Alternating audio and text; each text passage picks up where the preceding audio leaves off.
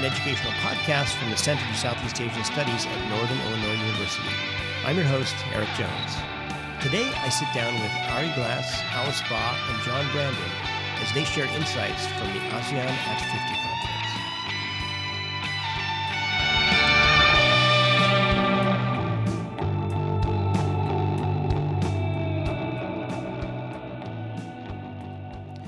This is Southeast Asia Crossroads, and as usual, I'm your host, Aarie Jones, and we just came off a very fun conference, ASEAN at 50.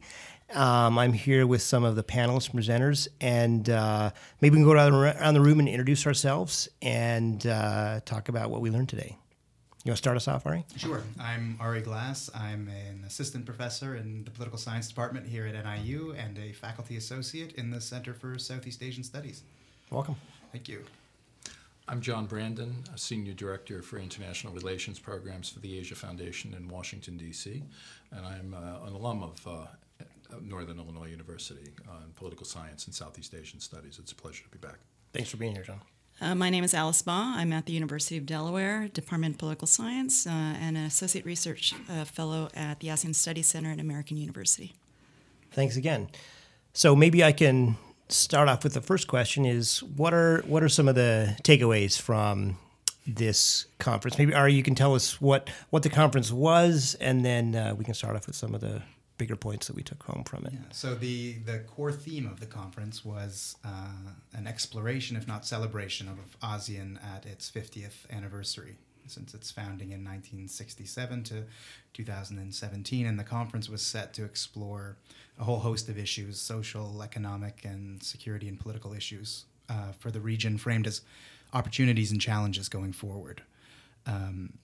For me, I guess the big takeaway was that there are a lot of opportunities and a lot of challenges, and our esteemed panel of scholars, of which Alice is here representing, had some optimistic accounts and some slightly more pessimistic accounts for how to realize those opportunities or make it through these challenges. And I guess we can speak a little bit more about what those are going forward. I think that ASEAN at 50, when you look at it in terms of economically, it's shown remarkable progress in terms of being able to be a relatively peaceful region, though there's still areas in the region of where there's subnational conflict. But you go from 1967, when ASEAN was founded, with a collective gross national product of or domestic product of less than $100 million to now $2.5 trillion, just to see the advances economically, how standards of living have improved, particularly over the last 2 decades, quarter century, is really quite remarkable. I think certainly one of the takeaways from this today's conversation and discussion was, number one, how far ASEAN has come, I think. But also, I think another theme was that there are new challenges, both intra-regionally, domestically, and more globally, geopolitically. And one question is, how will ASEAN move forward? So for the uninitiated, what are the big challenges facing? So ASEAN is this Association of Southeast Asian Nations. It's been around at 50 for 50 years, as the name implies. What are the challenges? I think there are a good number of them. Just to maybe take one, is the environmental degradation. There's been economic development, but it has come at an environmental cost.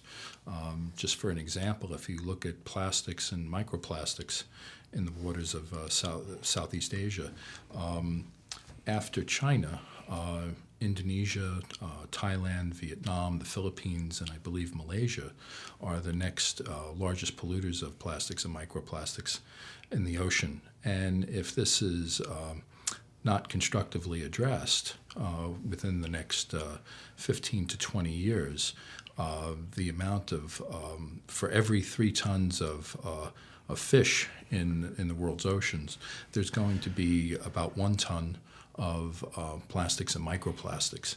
And so what does that say for the environmental sustainability of our waters. What does it say for food security, where 65% of Southeast Asia's population lives within 50 miles of oceans and various waterways? I think one of the themes and that has kind of animated, I think, for those of us who work on ASEAN, I think, is that there are actually a range of different issues and challenges that the region's confronting that are transnational in nature, for example. And I think one of the questions is the extent to which, what do states need in order to work better with one another towards solving problems that cross borders, whether it's environmental, populations, or otherwise. Have they gotten better at doing that, the Southeast Asian nations, than previously? Well, I'll pipe in just to answer that with another problem, which is that confronting these issues is changing the organization in fundamental ways, which is exposing other tensions in the region and its 10 member states, or divisions between them at least. So one of the key, I think, debates, tensions, issues that came up in the conference was with the expanded membership, what divisions are there between the 6 or 5 founding ASEAN members and the CLMV states, the newer arrivals with different socioeconomic foundations and different competencies in terms of dealing with different issue areas, and the growing institutionalization and formalization of an organization that started very informal with the central purpose to allow domestic stability of these kind of emergent states in 1967. So I think this is one of those issues that is beginning to sow schisms in amongst the ASEAN membership. And a kind of a core principle, right, that's being tested is that they don't comment or interfere in domestic matters of the other Southeast Asian nations. And I mean, is that principle put to the test by some of these new challenges? I think it is. I would argue that it's been challenged not just by the new challenges. I mean, I think we've seen prior challenges as well. But, to answer your original question, has there been advancements along those lines or changes along those lines? I think on the one hand, I actually do think that there is more a legitimate discourse about it, but it remains highly constrained because it remains the case that non-interference is an important norm, and that and they respect basically states' abilities to make those decisions. And I think ASEAN has always, at least has been and will continue, at least for the foreseeable future, to grapple with this sometimes inability to come to a consensus. And it will be subject to criticism that it is a talk shop, it may be ineffective, and that what more is ASEAN going to do to constructively address the challenges in the region, while at the same time ASEAN wants to be at the fulcrum of larger Asian regional architecture. And how are they going to be able to balance 10 countries together in terms of dealing with extra-regional powers such as the United States and China in particular, but also other countries such as Japan and Australia?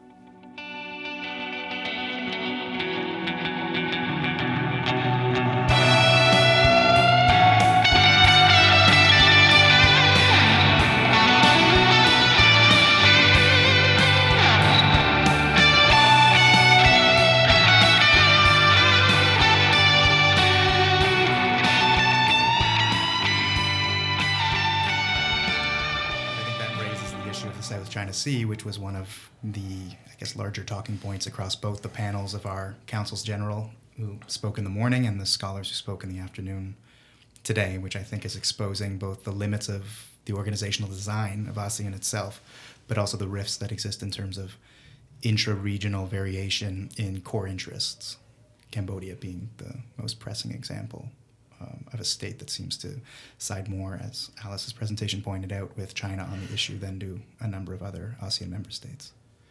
Yeah, so why is that, Alice? What's going on in Cambodia? Oh, I think a couple of things are probably going on with that. I mean, I think, for one, Cambodia's economic and strategic interests are more oriented around China. I think the point was made earlier during the conversation that, not just Cambodia, but in terms of expanding the ASEAN's membership, you basically, an organization that started out as an organization mostly of maritime states is now an organization that also has half members mainland states. And so that obviously changes some of the strategic orientations and priorities of the organization just by membership alone. I think on the Cambodia question too, there are tensions also between ASEAN states, and so China becomes also kind of a hedge also in terms of Cambodia's relations with Vietnam, right? So I think that there's a number of different issues that also come to play, I think, in terms of Cambodia's orientation towards China. I think another thing is that one of the issues that was discussed during the conference today is the issue of leadership. And before 1997, it was always sort of looked at as that Indonesia was the sort of unofficial leader of ASEAN, even if it wasn't the chair each year. I mean, they rotate, and all 10 countries share. But the fact that there's no sort of stronger leader within the region. Suharto fell very shortly after the financial crisis.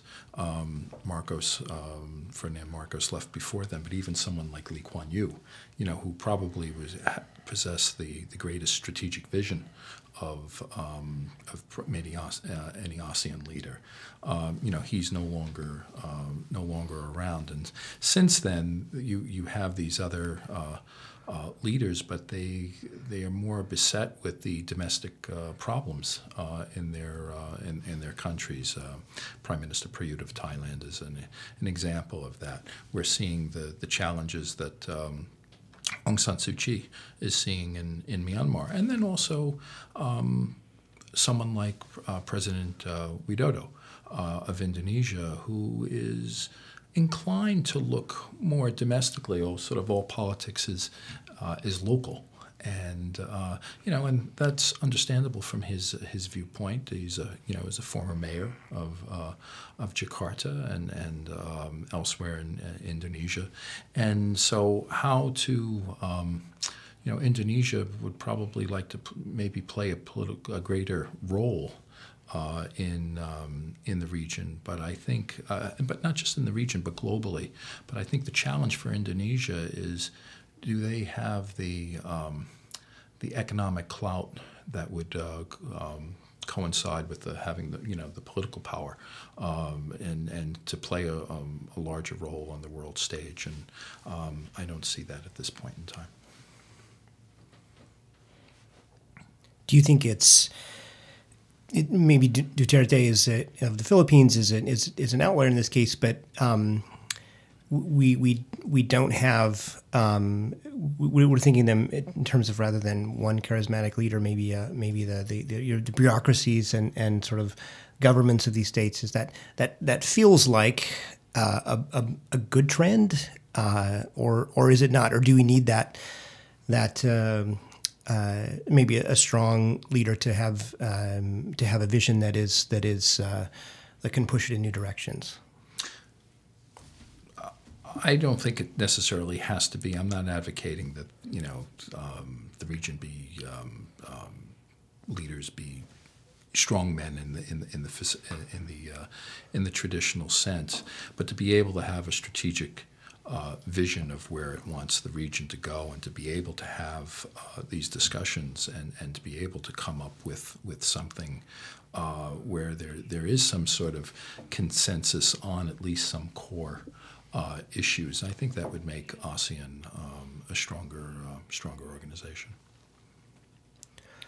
What do you folks think the role of the United States going forward is going to be in ASEAN? I think that's a big question that we had differing opinions on, but not a lot of optimism coming out of the conference today, to put it politely.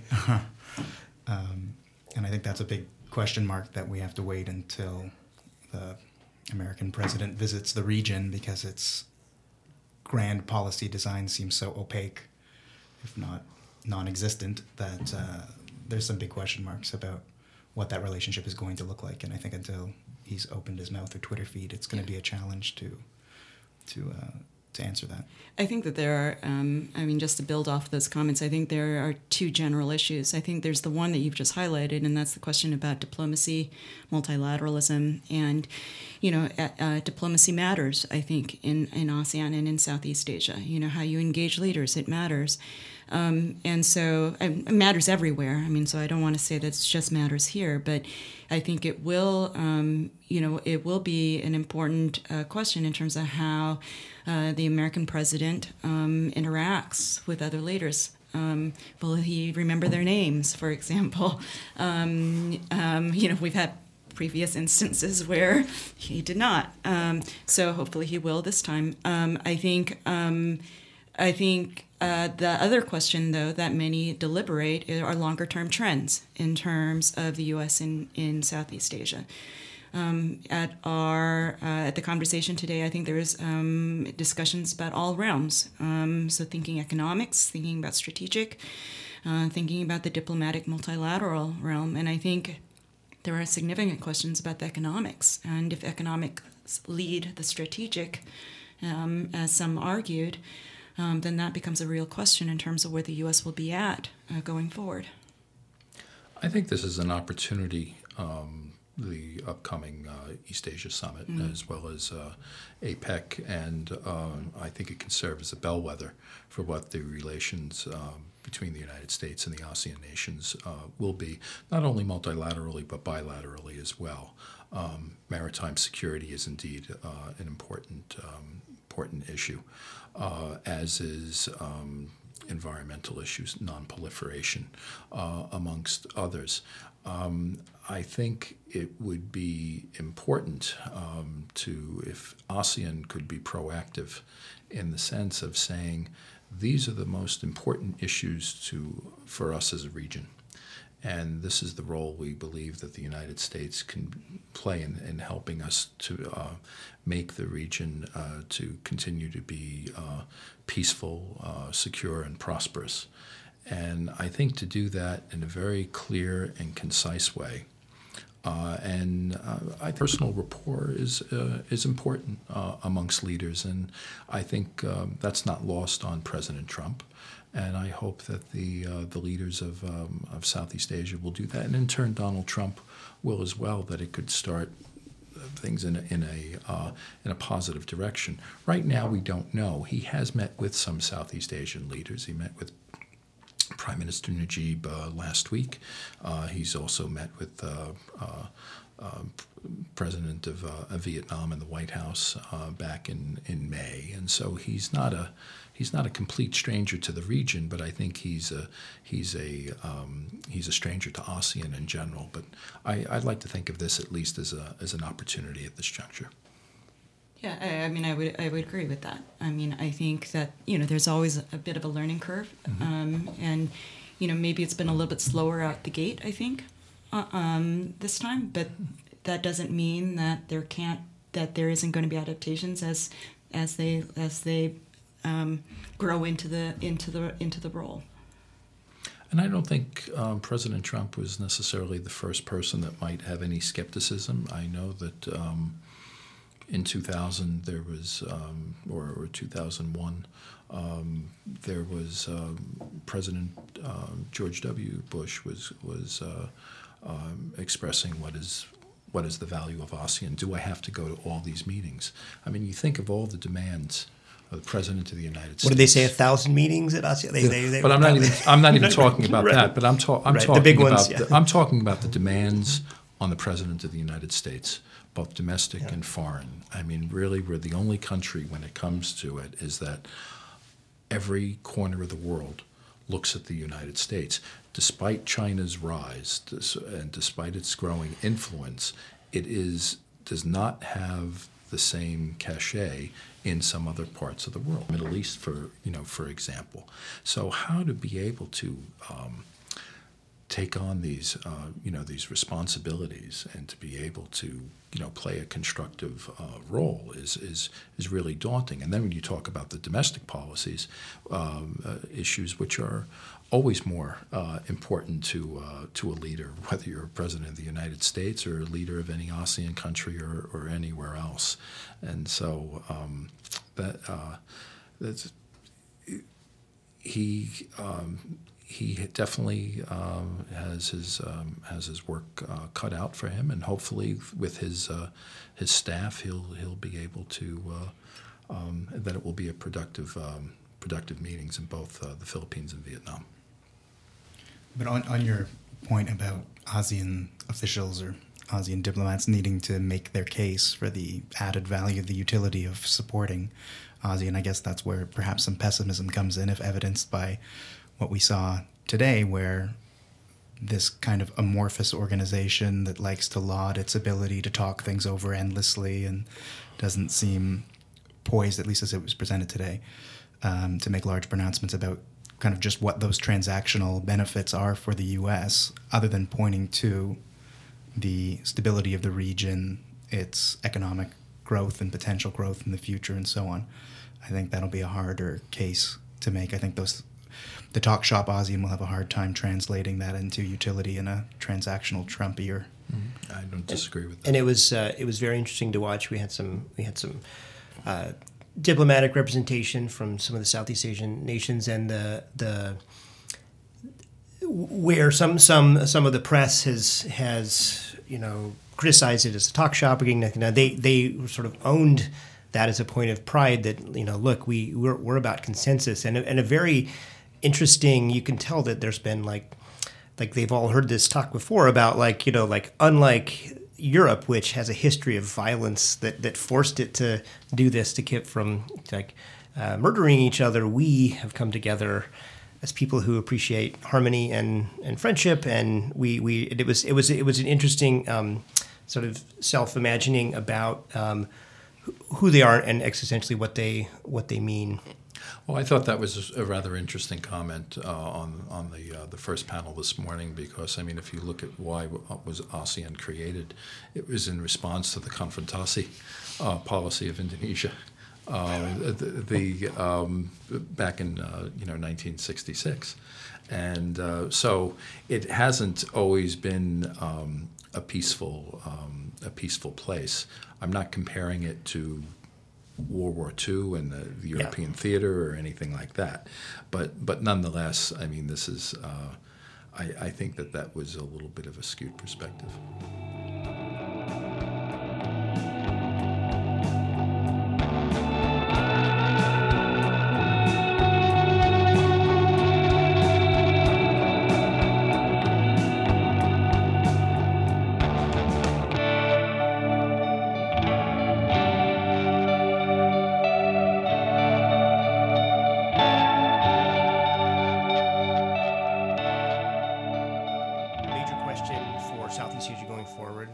Is the role of China in the world, and especially in its very near neighbor, Southeast Asia. So what do you think? What came out of the conference and out of the others' work about the influence of China and the future of ASEAN for China?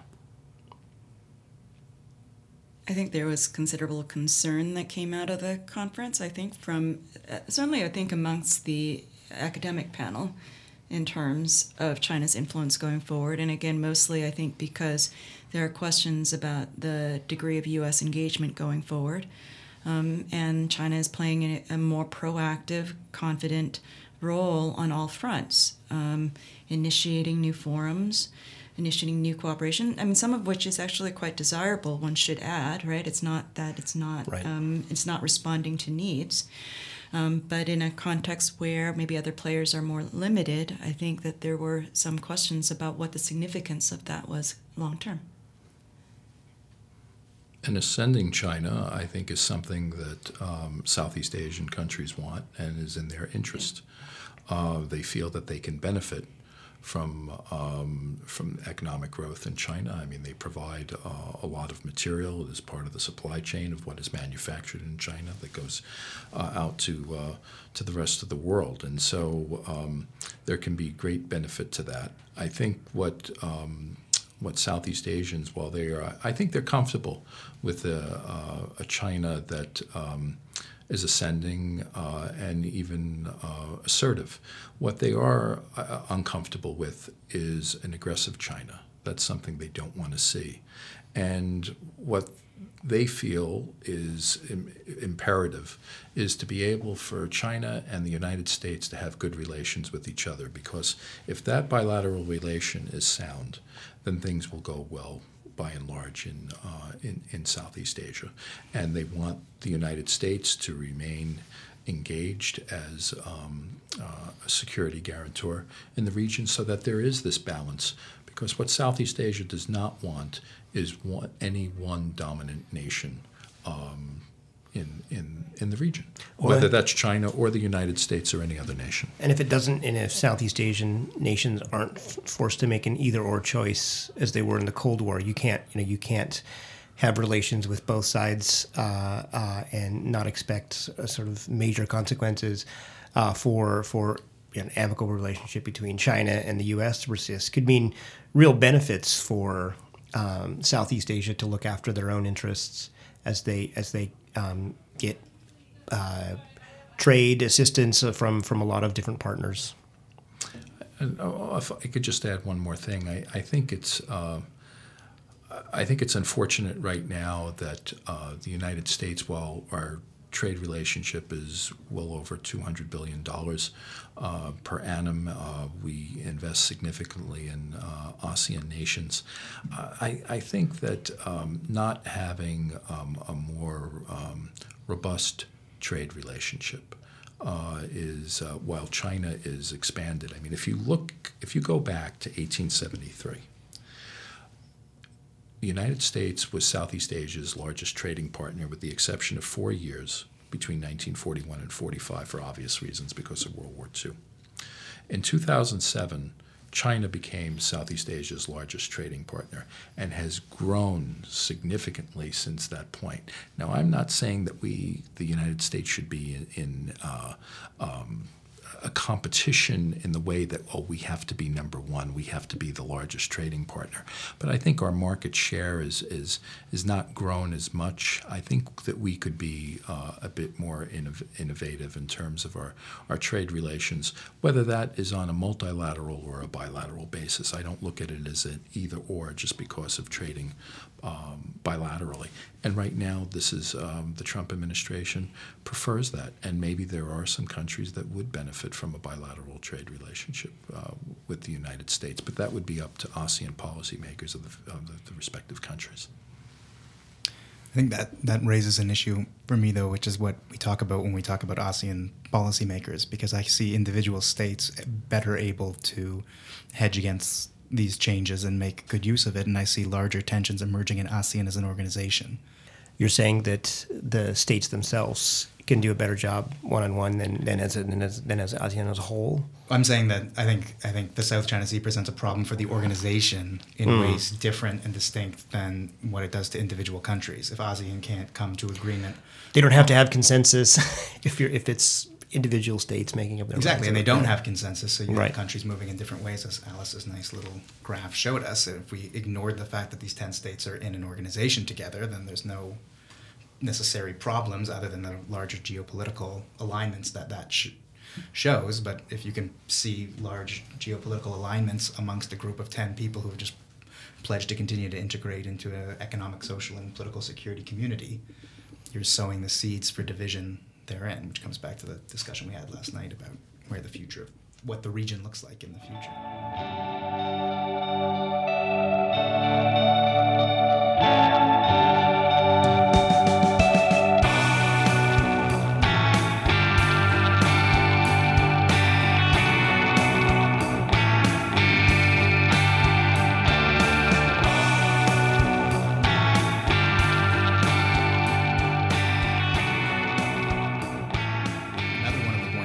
raised during the conference was a pessimistic point, questioning ASEAN's ability as an organization itself to respond to some of the challenges or the opportunities that it confronts going forward, being that it has taken on a host of new issue areas since the 80s, 90s, has expanded its membership, and now we're beginning to see some kind of fundamental tensions in where and what ASEAN can do, whether that's upholding non-intervention, whether that's adopting increasingly global human rights norms, whether that's responding to the South China Sea, but beginning to show the limits of what this much lauded ASEAN way of doing things can actually do for its members.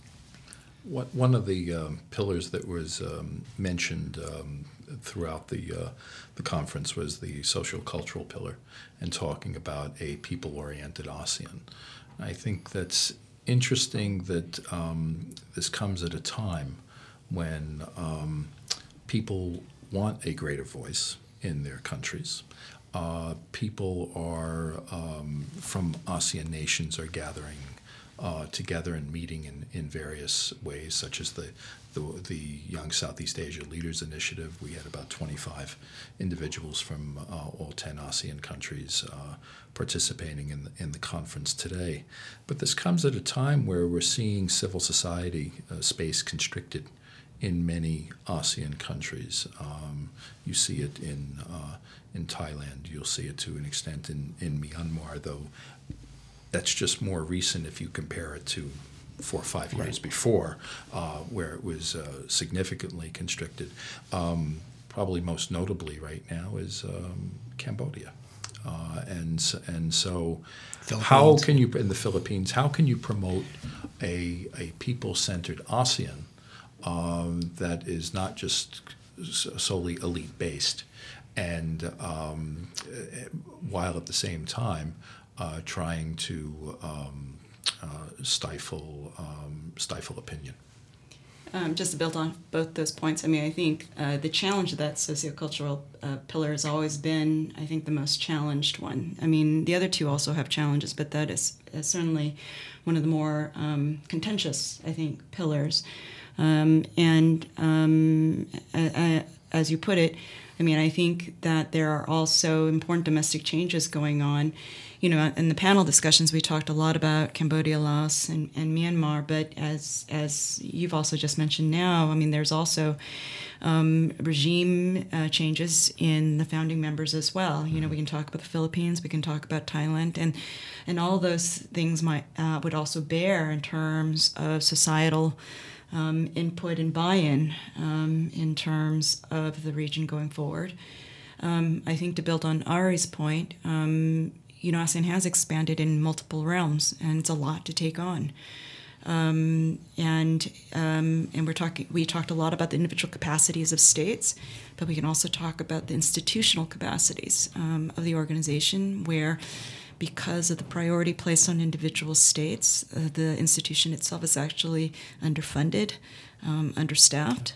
And those are all also challenges in terms of trying to address and better build collaborative efforts among the different states and different actors and constituents of ASEAN. One of the very interesting and maybe clever ways of framing ASEAN, I thought, from the I think more than one of the diplomats, their sentiment was that we can criticize ASEAN, but what if, right? What if there were no ASEAN? Which is interesting because you can't test it. It's a counterfactual. It's a counterfactual argument. But is there any credence to that? Because it was saying, you know, if there is no ASEAN, there's all sorts of things that could have gone wrong in Southeast Asia that have not. What do you think about that kind of position it's arguing that its success is proofs in the pudding. You know, we have an okay Southeast Asia now, so absent this thing. I mean, I guess I would answer it maybe in two ways. I mean, I think the first is the point that you've already raised. It's difficult to prove, right? And I think, you know, much of ASEAN's contributions have always been indirect, right? So we can talk about, you know, things that it helps to facilitate, right?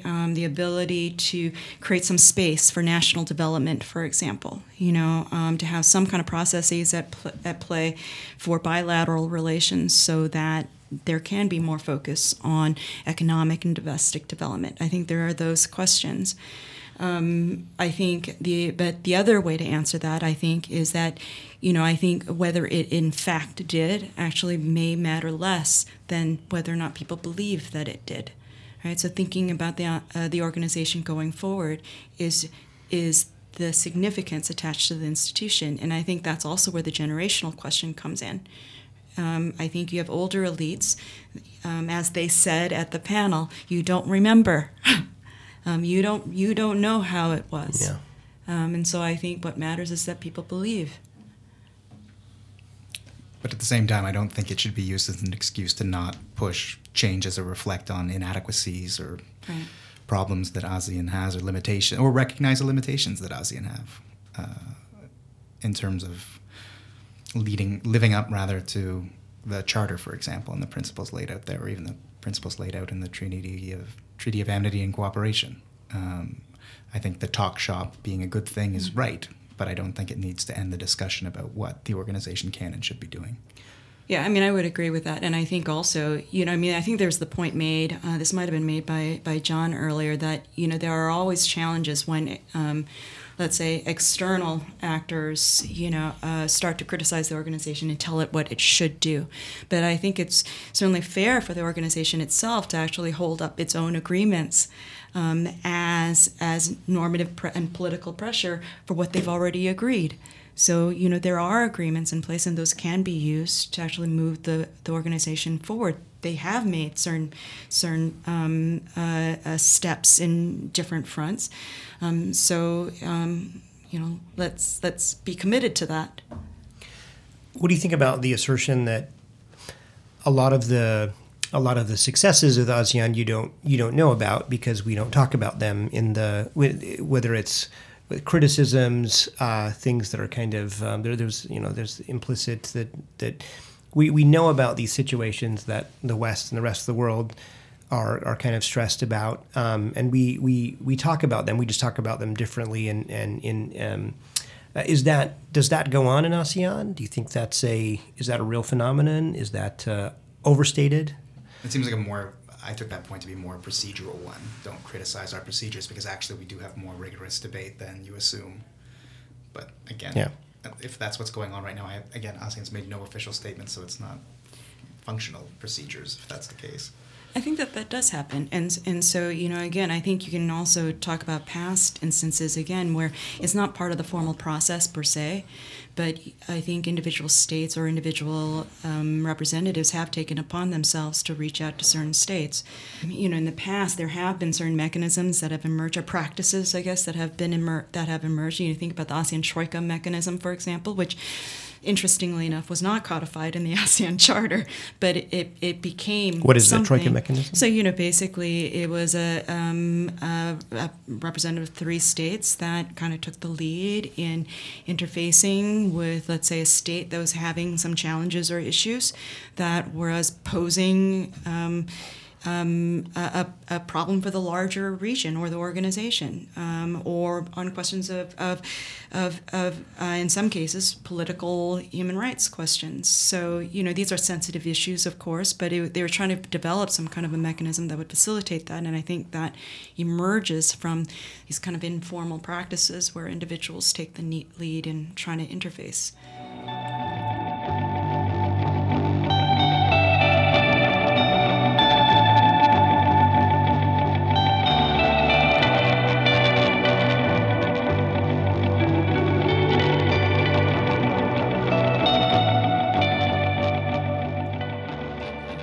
As I'm listening to everyone around the table, I was thinking about, and it didn't come up at all today in the conference, was ASEAN's role in the Cambodian peace process. Where ASEAN sort of took the lead, but with other extra-regional powers, the United States, Japan, and China, in bringing a peace and getting withdrawal of Vietnamese troops from Cambodia. I mean, that was a real big achievement for ASEAN. Now, granted, at that time, ASEAN was only 6 nations. But by doing that allowed Vietnam to enter ASEAN. right? Just about 4 or 5 years later. And then you had further expansion with Myanmar and Laos, and then eventually Cambodia in 1999. To me, this is something where ASEAN's diplomats and diplomacy really worked with a lot of coordination with extra-regional powers, and I think that you don't want such significant problems like that in the future, but how to be able to get countries to be able to work together to address what are really sensitive issues. That we've been talking about. Right now we have the Rohingya, which people are saying that this might be ethnic cleansing. But you have over half that population fleeing to Bangladesh, and whether it's ethnic cleansing or not is immaterial. These are people that feel that they have to flee for their lives, and how does ASEAN, how does the relevant members of the international community work to try to secure the safety of these people and to bring peace to both within Myanmar's borders and outside? But you've just raised another, I think, important case, but also highlighted, again, one of the tensions we saw today, too, which is ASEAN developing this idea of ASEAN centrality in the region to the exclusion of involvement of other important states from the international community itself. So as the Council's General today put it, many of these sorts of issues are things they feel should be left to purely internal discussions through the mechanisms they have formally or informally deemed appropriate, right? Mm-hmm. So I'm curious if there will be an international response or an ASEAN response, and whether that will be in tandem, and that will be something that ASEAN member states are comfortable with or author themselves that they're central in, or it's something that's imposed by larger states with wider interests after the fact. But I'd be curious to see, because I think you get different answers from different ASEAN folks about it as well. Well, I'd like to thank our panelists for the conference today and for our podcast. So listen in, and I will ask, are we going to see some fruits of this labor? Maybe some combined conference volume? I don't know. A lot of good ideas. A lot of good ideas. Okay, stay tuned. Thank you. Thanks.